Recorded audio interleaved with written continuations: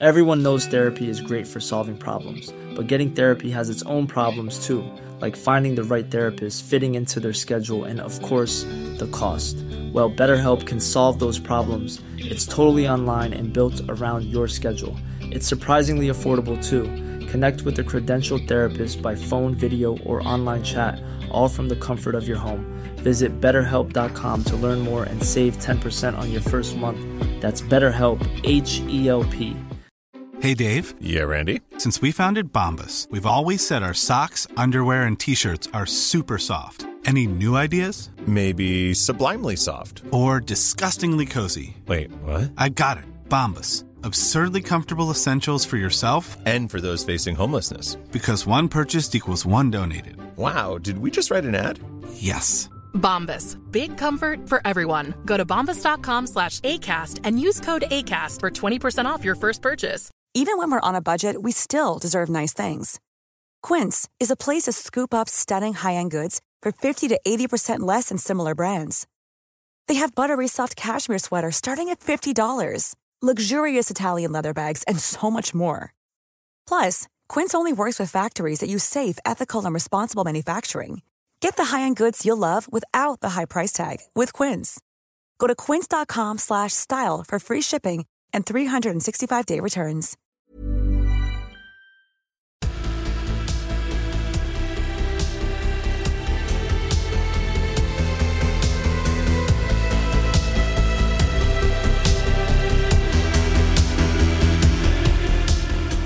Welcome to Season 4, Episode 17 of They Walk Among Us, a podcast dedicated to UK true crime.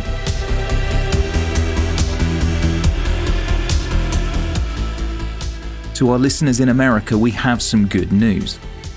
Our book, They Walk Among Us, is now available in the US. 10 haunting and gripping cases that you can purchase online in paperback, ebook, or audiobook.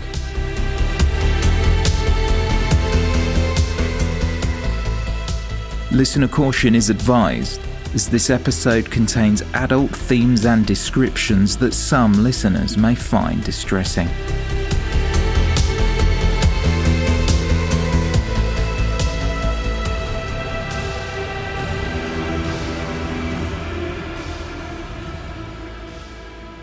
He had already spent much of his teenage years in and out of facilities for youth offenders. Edinburgh-born Alistair Thompson, at only 18 years old, was about to commit a heinous crime that would see him put behind bars for over a decade and a half. The young man murdered his 72-year-old grandmother, Margaret Thompson. In a brutal and frenzied assault, Thompson hit her over the head twice with a hammer, stabbing her with a large kitchen knife 16 times. Around this period, he also attempted but ultimately failed to kill a city bus driver. Sentenced at Edinburgh High Court for murder, Thompson would spend the majority of a 16-year jail term predominantly at HMP Perth in Scotland. Leaving prison on licence in 1984, at 34 years old, he was free to begin a new life. Thompson pursued an education while in prison, and he proved to be intelligent and eloquent. His new life started out positively. It appeared as though Alistair had turned over a new leaf. At first settling in Perth, he was married, with his wife working as a social worker employed in the prison service. But the couple didn't stay together long. Thompson moved to Dundee, Scotland, and managed to secure work in an amusement arcade. But like his marriage, the job didn't last. He moved to England for a while, but decided to move back to Dundee in 1992 as part of a prisoner resettlement scheme. He had a room at a hostel in Haldane Terrace ran by SACRO, or the Scottish Association for the Care and Resettlement of Offenders, an organisation that provides ex-offenders with friendship, support and guidance following release. Thompson proved himself to be so trustworthy, he became the unofficial caretaker of the hostel for a short time.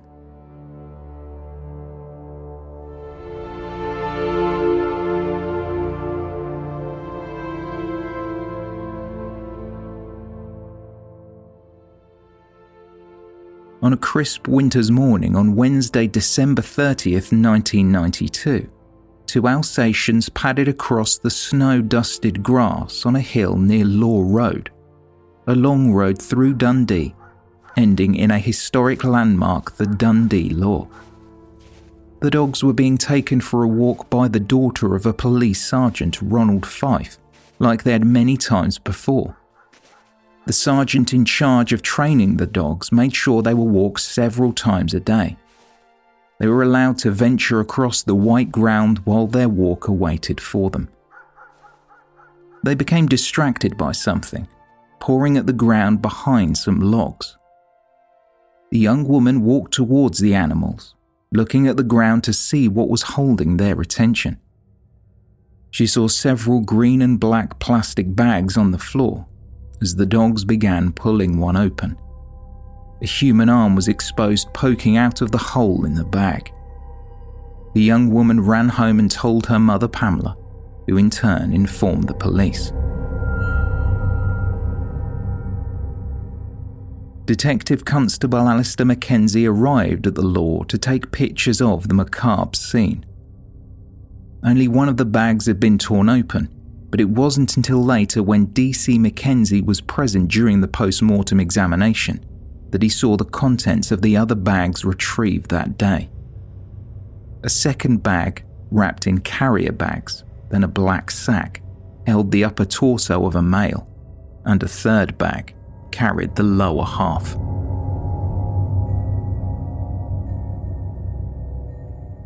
A mobile incident room was set up near the law, and authorities continued carrying out a painstaking search. But despite their efforts, no further body parts belonging to the mystery man were found. Inspector Ron Wilkie told the press, "We know that the packages were lying at the law for at least 2 days since Monday at 2 p.m. in the afternoon." Police received a telephone tip-off about further remains possibly being left at a place called Dudhope Park, just over half a mile from the law on foot. After searching the area, more bags with body parts were discovered not too far from the car park, a place where members of the public would have unwittingly passed in the days since they were disposed of in the shrubbery. The plastic bags used to wrap the body parts were from a spa shop, a common store throughout the UK, and one was located near to where the remains were found. The bags were wrapped in commonly used black and green refuse sacks and tape. Notably, one spa bag had half a label stuck to it.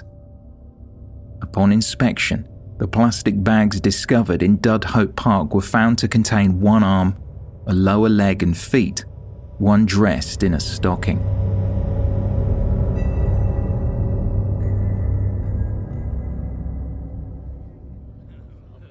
A man had gone out in Dundee for some celebratory drinks on Christmas Eve.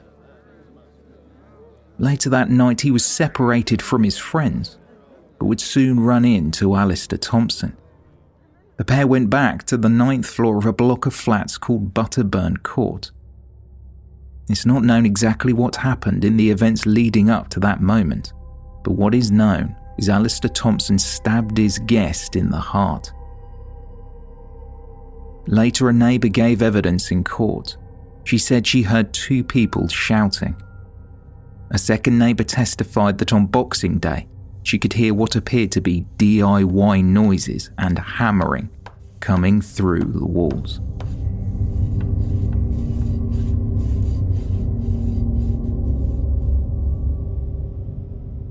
Inspector Ron Wilkie addressed the press again, hoping that the public could hold information that would lead to identifying both the victim and their killer. "This is a particularly macabre crime due to the dismemberment of the body," he said. "Our primary objective is to identify the victim. We are really looking for the public's assistance." A detailed and specific description of the victim was relayed. He was believed to be white, 5'10" or 5'11" tall, of medium build but carried some weight around his midriff. He weighed approximately 12 stone. They said the man's fingernails were, quote, fairly long for a man and well manicured, and his hands were well looked after. The police concluded his line of work was probably not a manual trade. He had a tan, and they estimated his age to be within the 30 to 50 age bracket. Authorities appealed to the public to report a friend, family member, colleague, or acquaintance that fit that description, who they had not seen over Christmas.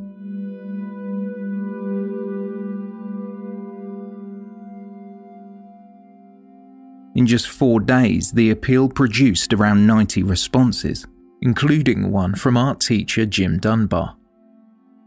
He was concerned about his half-brother, 52-year-old Gordon Dunbar, who had not turned up for a planned family meal on Christmas Day. An old operation scar on his stomach, DNA and fingerprints were used to prove the victim's identity. There was also evidence that he had 4 ribs broken at some point, but the breaks had since healed. An indentation on the wrist and a tan line showed the victim usually wore a thick band, more likely a bracelet than a watch, as the marks did not show a circular outline of a watch face.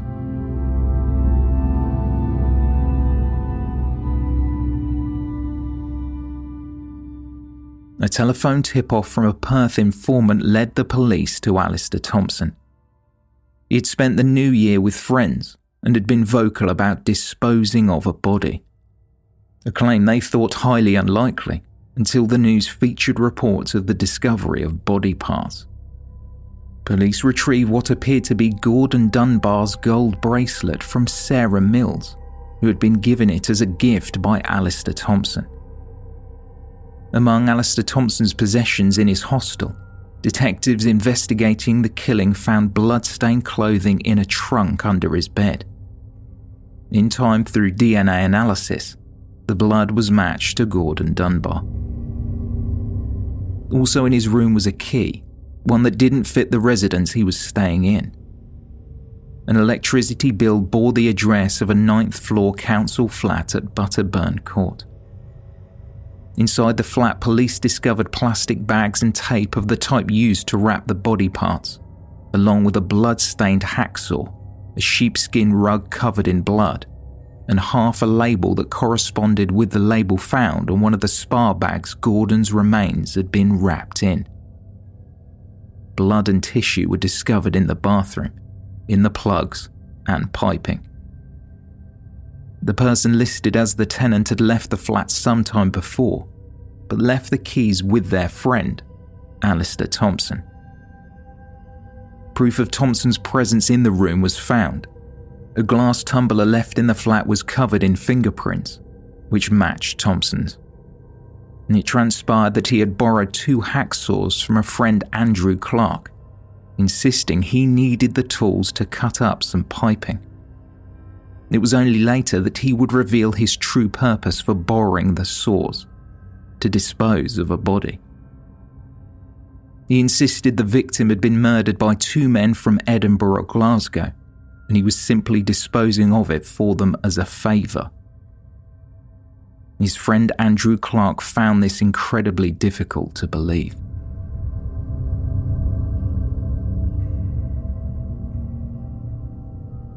On January 6, 1993, Gordon Dunbar was officially named as the victim in the press. The words homosexual and gay were often the first things mentioned in the papers when describing him. It was assumed by reporters that the motivating factor for Gordon Dunbar's murder was his sexuality.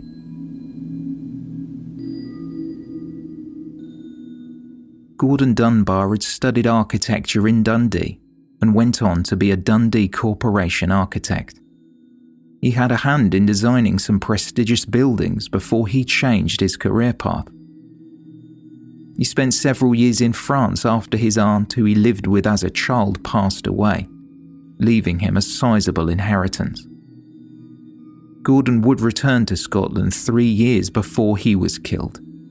He had fallen on hard times financially after a cafe he had set up in France failed to make a profit, and on top of that, he separated from his long-term boyfriend. He returned to Dundee, the place he grew up, and found himself living in the Anchor Guest House on Victoria Road, a cheap place where people down on their luck would often stay until they could afford to move on. At the time of his murder, he was unemployed. Gordon was well liked and reliable at the guest house. The landlord, Patrick Stewart, had not seen his tenant for about a week. It transpired the last confirmed sighting of Gordon Dunbar had been on Christmas Eve. More details about Gordon Dunbar that could not have been known before he was identified were that he had a moustache and dark hair, which was greying and receding. He wore unique clothing, especially for a Dundee resident, often dressed in a white silk scarf and a beige jacket. On his wrist, he always wore a chunky gold bracelet, a sentimental piece of jewellery, as he had made it from his grandfather's watch strap. During the inquiries, it emerged that the last confirmed sighting of the murdered man had been on Christmas Eve, after he left a pub in town following a few festive drinks with fellow tenants of the guest house at approximately 6:30 p.m. He had visited a bank to deposit some money earlier that day, but later that evening police found out over twice the amount put in was withdrawn from a cash point. Jim Dunbar told the investigating officers his brother had in fact previously undergone a surgery on his stomach and had suffered 4 broken ribs after being attacked during a mugging.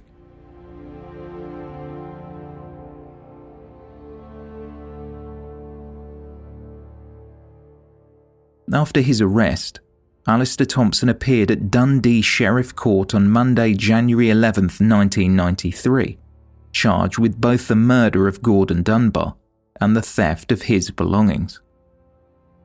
Thompson was committed for further evaluation, and he made no plea at that time. He was held in Perth jail.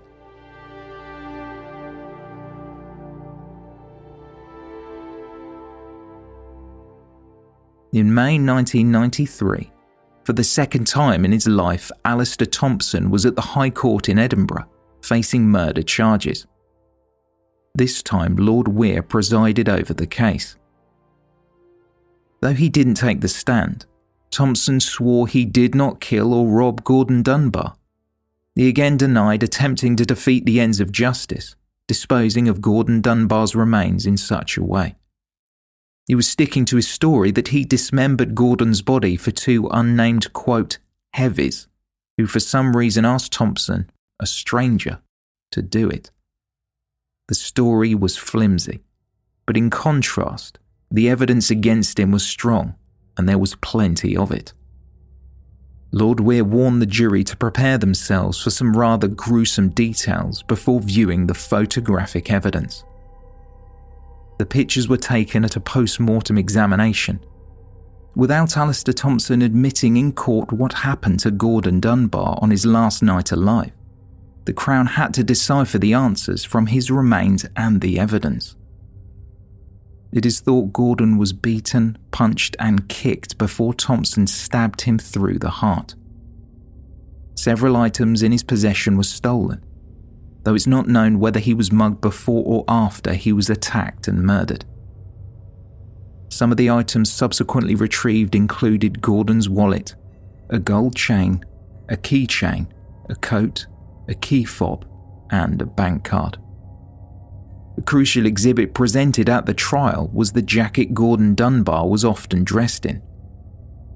Thompson had been seen in Dundee city centre wearing it after Gordon Dunbar was killed.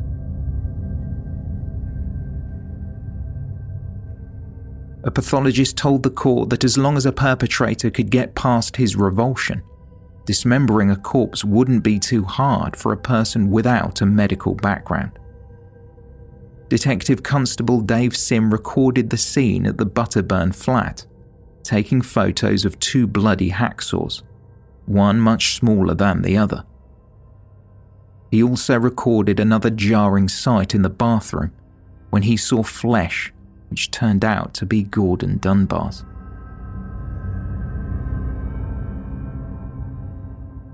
Detective Constable Alistair Mackenzie told the court that a bloody shirt, t-shirt and trousers were found in a suitcase under Thompson's bed, along with a grey skirt. James Dunlop, a forensic scientist, testified that DNA profiling had been carried out on the items collected from Alistair Thompson's room. The shirt proved to have Gordon Dunbar's DNA on it, as did the sheepskin rug found in the flat. The chance that it belonged to anyone else bar Gordon Dunbar was stated at less than 1 in 57 million. Ryan Reynolds here from Mint Mobile. With the price of just about everything going up during inflation, we thought we'd bring our prices down. So to help us, we brought in a reverse auctioneer, which is apparently a thing. Mint Mobile Unlimited Premium Wireless. How to get 30, 30, bit to get 30, bit to get 20, 20, 20, bit to get 20, 20, bit to get 15, 15, 15, 15, just $15 a month? Sold! Give it a try at mintmobile.com/switch. $45 up front for 3 months plus taxes and fees. Promo rate for new customers for limited time. Unlimited more than 40 gigabytes per month. Slows full terms at mintmobile.com. Hiring for your small business? If you're not looking for professionals on LinkedIn, you're looking in the wrong place. That's like looking for your car keys in a fish tank. LinkedIn helps you hire professionals you can't find anywhere else, even those who aren't actively searching for a new job but might be open to the perfect role. In a given month, over 70% of LinkedIn users don't even visit other leading job sites. So start looking in the right place. With LinkedIn, you can hire professionals like a professional. Post your free job on linkedin.com/people today. Even when we're on a budget, we still deserve nice things. Quince is a place to scoop up stunning high-end goods for 50 to 80% less than similar brands. They have buttery soft cashmere sweaters starting at $50, luxurious Italian leather bags, and so much more. Plus, Quince only works with factories that use safe, ethical, and responsible manufacturing. Get the high-end goods you'll love without the high price tag with Quince. Go to quince.com/style for free shipping and 365-day returns. This episode of They Walk Among Us is brought to you in association with Scentair. Ever entered a seemingly perfect space only to feel like something was missing? That's where Scentair comes in. With over 3 decades of experience, Scentair leads the scent marketing industry, scenting resorts, retail outlets, event spaces and more, partnering with major brands like Westin Hotels and Snap Fitness. Chances are you've already encountered their fragrances firsthand, and now Scentair is offering you a luxury fragrance experience in the comfort of your home. Visit Scentair.com to explore their online store and infuse your spaces with unforgettable scents. Scentair diffusers are sleek and fill your space with vivid fragrance for up to 300 hours. And the Scentair app lets you schedule your fragrance and control your intensity right from your phone. What's more, all of Scentair's more than 60 fragrances are phthalate-free, cruelty-free, safe for families and EcoVadis certified sustainable. Differentiate your space with scent. Try luxury home fragrance trusted by the pros by going to Scentair.com and using promo code AMONGUS for an extra 25% off your first order. That's promo code AMONGUS for an extra 25% off your first order at Scentair.com. Sergeant Ronald Fife, who worked for Tayside Police Dog Unit, told the court how the first set of remains were found. He had had 2 police dogs in his care. He, his wife and 2 daughters would frequently walk the dogs, sometimes up to 5 times a day. They would often take them to the grassy area on Law Road. A couple of days before the discovery, they had been walking the dogs along the law, and they got distracted by something near a stack of logs. Fife called the animals back. It was only when his daughter took them out to the same place a couple of days later the remains were found. She didn't have control of the dogs like her father did, so they were permitted to sniff around when they tore open the bag.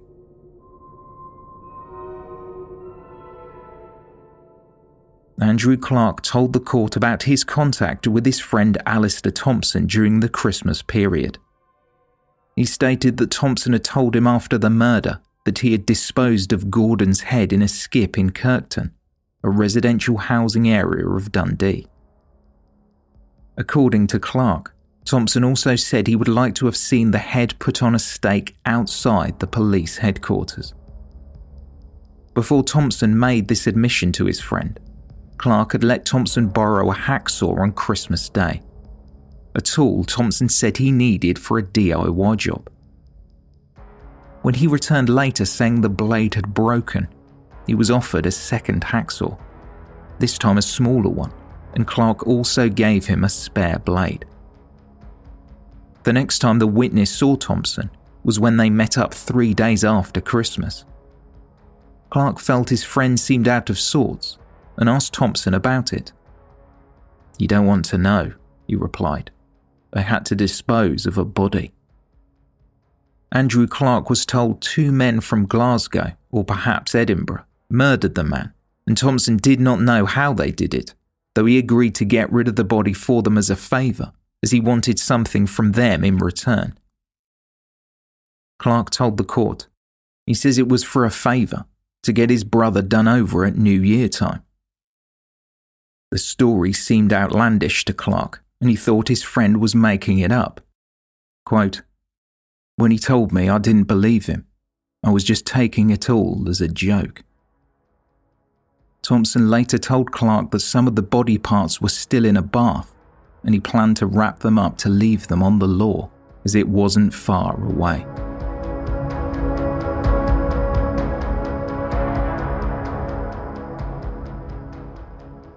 Sarah Mills from Perth, another friend of the defendant, said Alistair Thompson had given her an expensive gold chain around the New Year.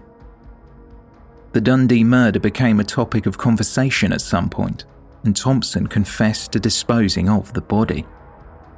He also mentioned the head was missing, but like Andrew Clark, Sarah Mills was taking what Alistair Thompson said with a hefty pinch of salt, believing he was, quote, "not that sort of person."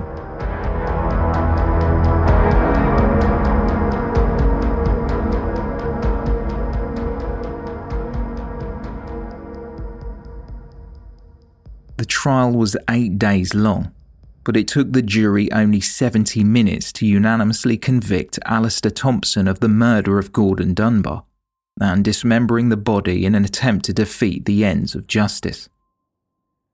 Throughout the trial, Alistair Thompson stared intensely at the jury and witnesses that took the stand, a gaze some observers called evil and chilling.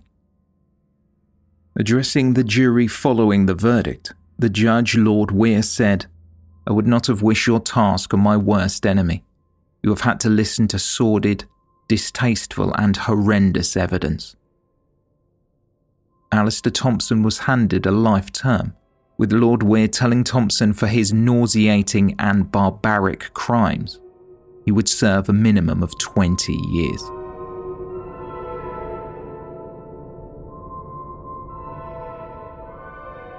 After the court case, Carol Garvey said that her client Alistair Thompson would be lodging an appeal against his conviction.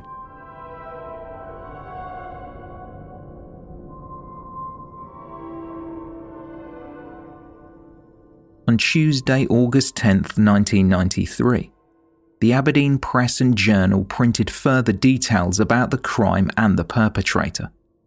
A school friend of Alistair Thompson's, Jim Simons, was now working as a journalist. He took an interest in the case in the hope he could write a book about the events, which were then being dubbed the Headless Torso Murder. After building up a rapport with Thompson over approximately 14 interviews, Thompson scrawled the map on a small piece of paper, the back of a Kit Kat chocolate bar wrapper.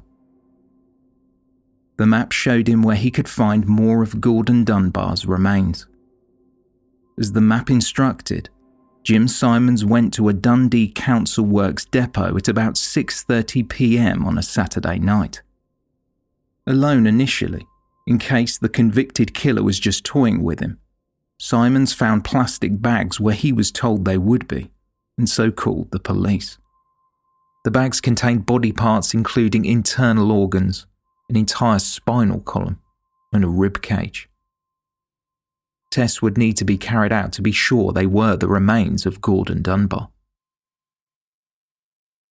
Alistair Thompson still stuck by his claim that he disposed of Gordon's head in a skip in the Kirkton area of Dundee.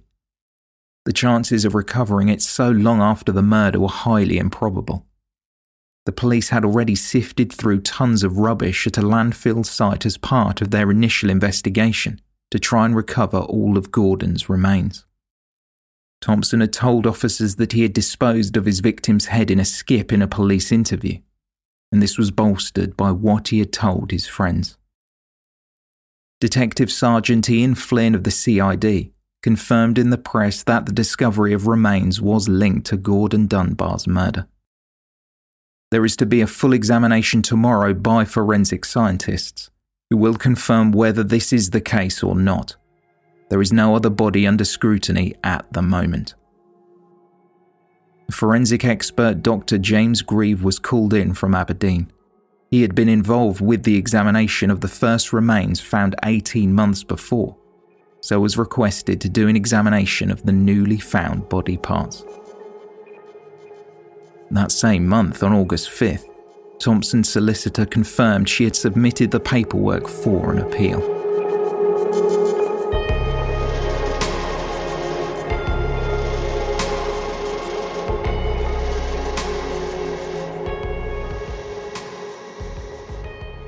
Alistair Thompson reared his head again in 1994.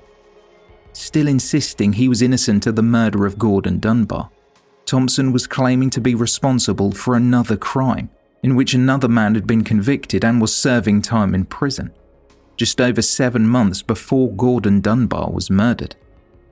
On May 2nd, 1992, there was an incident in Liverpool outside of the Buzz nightclub on Renshaw Street.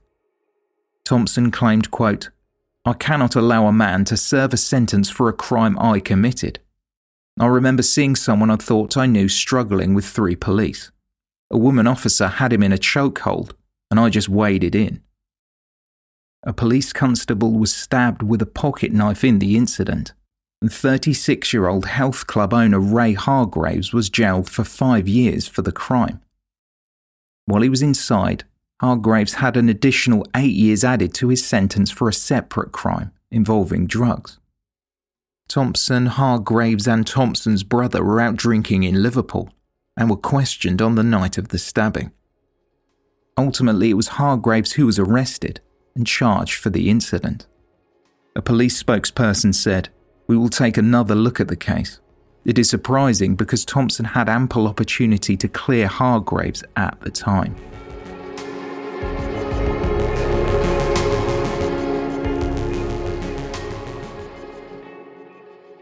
In his book, The Law Killers, True Crime from Dundee, author Alexander McGregor wrote that the Courier newspaper received a handwritten letter from Alistair Thompson shortly after he was convicted. In the correspondence, he claimed he was not only innocent for murdering Gordon Dunbar, but also innocent of killing his grandmother Margaret. Ultimately, the Courier decided not to publish the lengthy correspondence, from which an extract read, "The jury reached a verdict, and though I can argue it was the wrong one, I cannot but accept it, and in accepting it, I accept that I am likely to die in prison. There is nothing else that can be done to me than that, and it is a punishment I would not wish on my worst enemy." A date was set for Alistair Thompson's appeal to be heard by 3 judges at the Edinburgh Court of Appeal, December 17th, 1994. The appeal judges thought his 20-year sentence was just, and the submission to have his sentence reduced was rejected.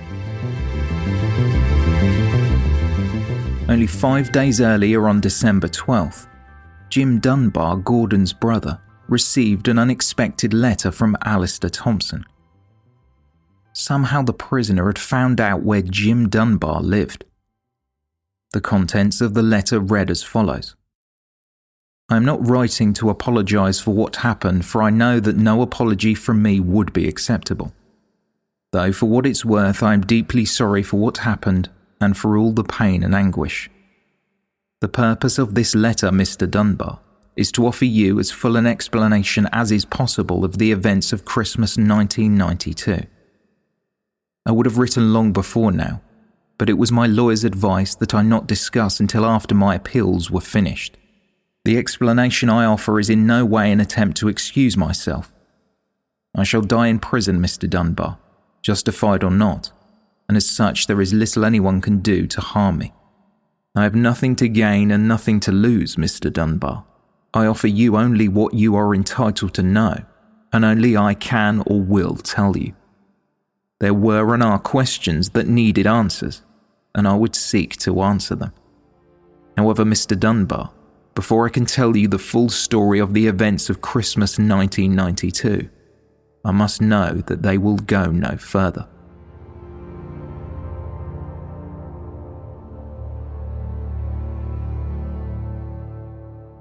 Jim Dunbar notified a solicitor to ensure no more correspondence from Alistair Thompson could be sent to his home. The police were also informed, and they assured Jim Dunbar that Alistair Thompson would never be contacting him directly again.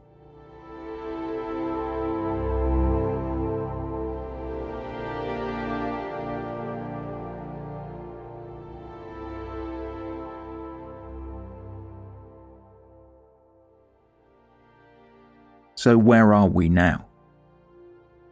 During the middle of 2002, a delegation from St. Peter's School in Aberdeen travelled to Toronto, Canada to attend a World Youth Day festival. There they would be getting the chance to meet the Pope, John Paul II. The school children would be wearing t-shirts with a cross logo designed by Alistair Thompson from his prison cell in Porterfield Prison in Inverness. Thompson, who had now found God, was reported as saying, "I feel touched to have my design accepted as appropriate to represent Christian youth in Scotland and Canada.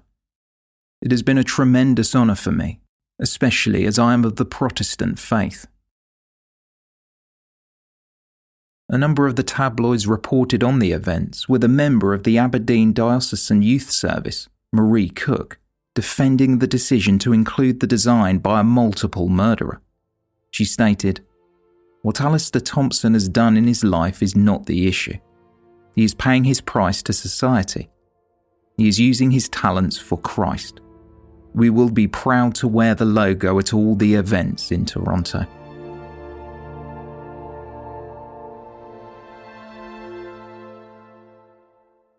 Gordon Dunbar's jacket was eventually returned to his brother Jim.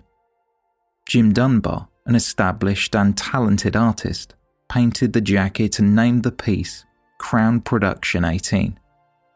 He sold it to an anonymous buyer in Perth. He wasn't sure if the person who purchased it was aware of the jacket's history or significance.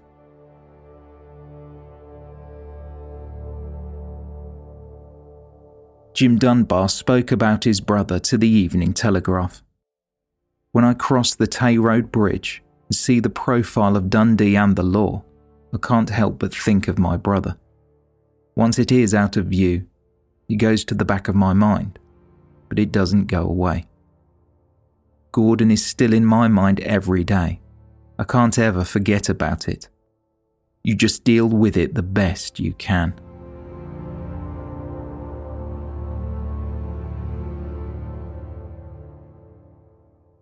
In 2013, the 25-storey Butterburn Court flats were demolished.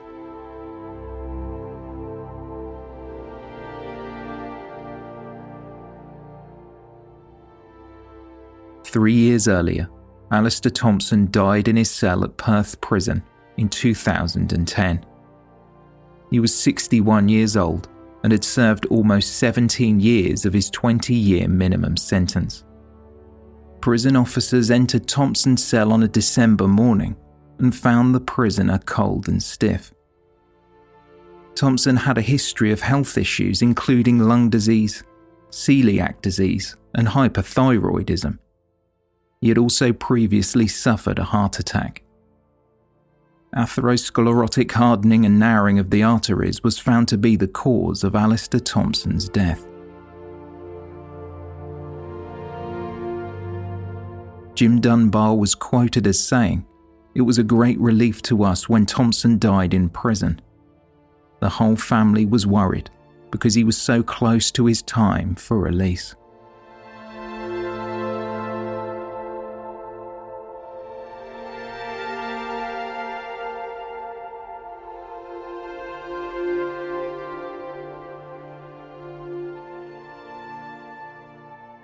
Thank you for listening, and special thanks to this week's Patreon producer, Tony G.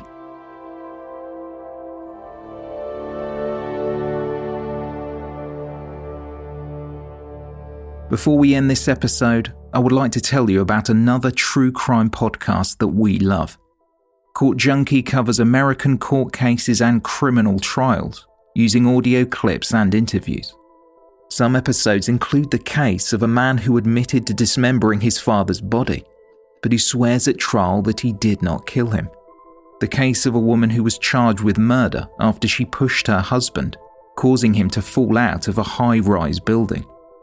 And the case of a man who spent 32 years in prison for a murder he says he didn't commit, and had his conviction vacated, only to be retried again. Court Junkie is available on Apple Podcasts or wherever you listen to podcasts.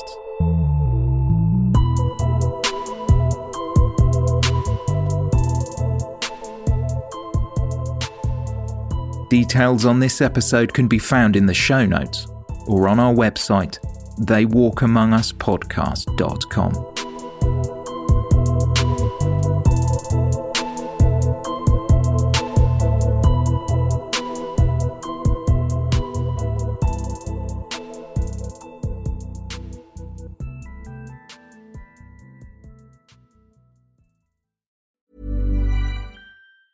Planning for your next trip?